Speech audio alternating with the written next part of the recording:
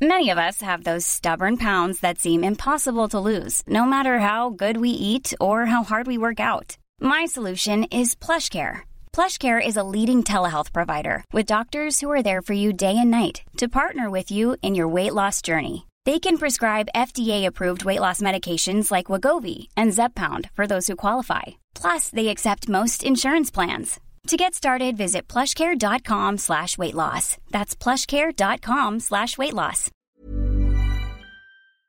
Hello, ako po si Dr. DJ Bandoy, PhD candidate at Genomic Data Scientist sa University of California, Davis at host ng Teka Teka segment na COVID Corner, ang inyong explainer sa latest developments sa COVID-19.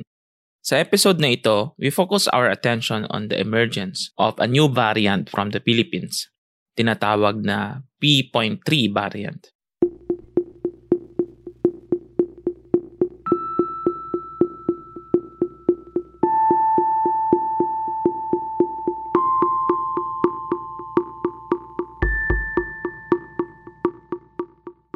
P3 is already getting the attention of public health authorities abroad, with countries like UK declaring it as a variant under investigation. Pero teka, ano ba itong P3? Nadiskubre ng UP Philippine Genome Center ang P3 sa pamamagitan ng genome sequencing. Ang genome sequencing ay ang proseso sa pagdetermine ng components ng nucleic acid or genetic material ng virus. Ang official na pangalan ng virus ay SARS-CoV-2 at ang official na pangalan ng sakit ay COVID-19.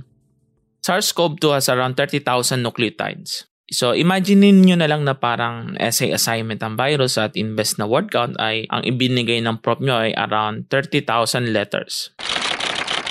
Ang genetic material ng SARS-CoV-2 ay around 10 pages. Lalabas na kada page ay may 3,000 letters. Ang P3 na name ay mula sa isang naming scheme na na-develop ng mga virologists. Nagkataon lang na P3 at walang kinalaman ng Pilipinas sa letter na P. Hindi po tinawag na P3 dahil sa nanggaling sa Pilipinas. Mali po ang Philippines 3, wala pong ganon. Ngayon, ano naman ang mga nakitang mutation? Ang mutations ay changes or pagbabago doon sa nucleotides or letters. Kapag nabago ang letters, nababago ang meaning. For example, bato at bata. So isang letter lang pero iba na yung meaning. Palitan lamang ang huling letra ay naiiba na ang kahulugan ng salita. Ganon din po ang mga virus. On average, ang SARS-CoV-2 ay may 2 mutations per month. Pero tulad ng nasabi natin sa mga nakaraang episode, random po ang mutations na ito. Kaya minsan ay may changes na walang meaning at paminsan-minsan may mutations na may significant effect. Dito na papasok ang mga nakitang mutations sa P3. Pag-usapan natin yung pinaka-importante at pinaka-alam, ang N501Y at ang E484K. Ang N501Y ay nakita rin sa B117 na strain na nai-report mula sa UK. Ang mutations nito ay associated sa mataas na transmission at recently mas mataas na mortality. At meron ito kay P3.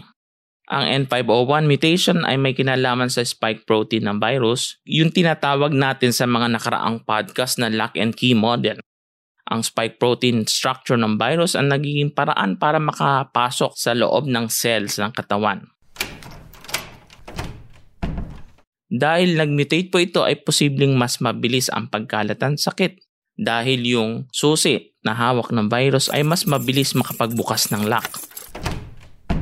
Ngayon, isama mo pa itong E484K mutation na nakita sa South Africa at Brazil. Ang tawag sa mutation na ito ay escape mutation kasi nagagawa ng virus na takasan ng mga antibodies na involved sa paglaban ng katawan. So, ang nangyayari tuloy, mas mataas na level ng antibody or immune response ang kailangan para mapigilan ang infection.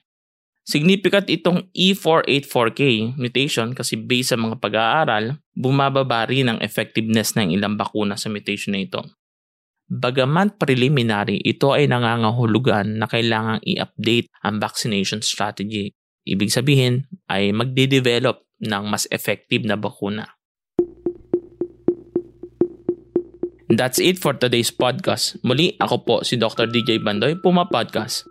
This episode was produced by Kat Ventura and edited by Carl Sayan. Follow Teka Teka on Spotify, Apple Podcasts, Google Podcasts, or wherever you listen.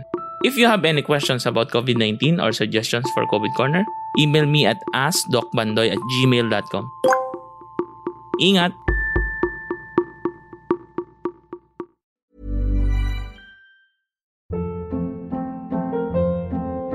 Hold up. What was that? Boring. No flavor. That was as bad as those leftovers you ate all week. Keke Palmer here, and it's time to say hello to something fresh and guilt-free. Hello Fresh. Jazz up dinner with pecan-crusted chicken or garlic butter shrimp scampi. Now that's music to my mouth. Hello Fresh. Let's get this dinner party started. Discover all the delicious possibilities at HelloFresh.com.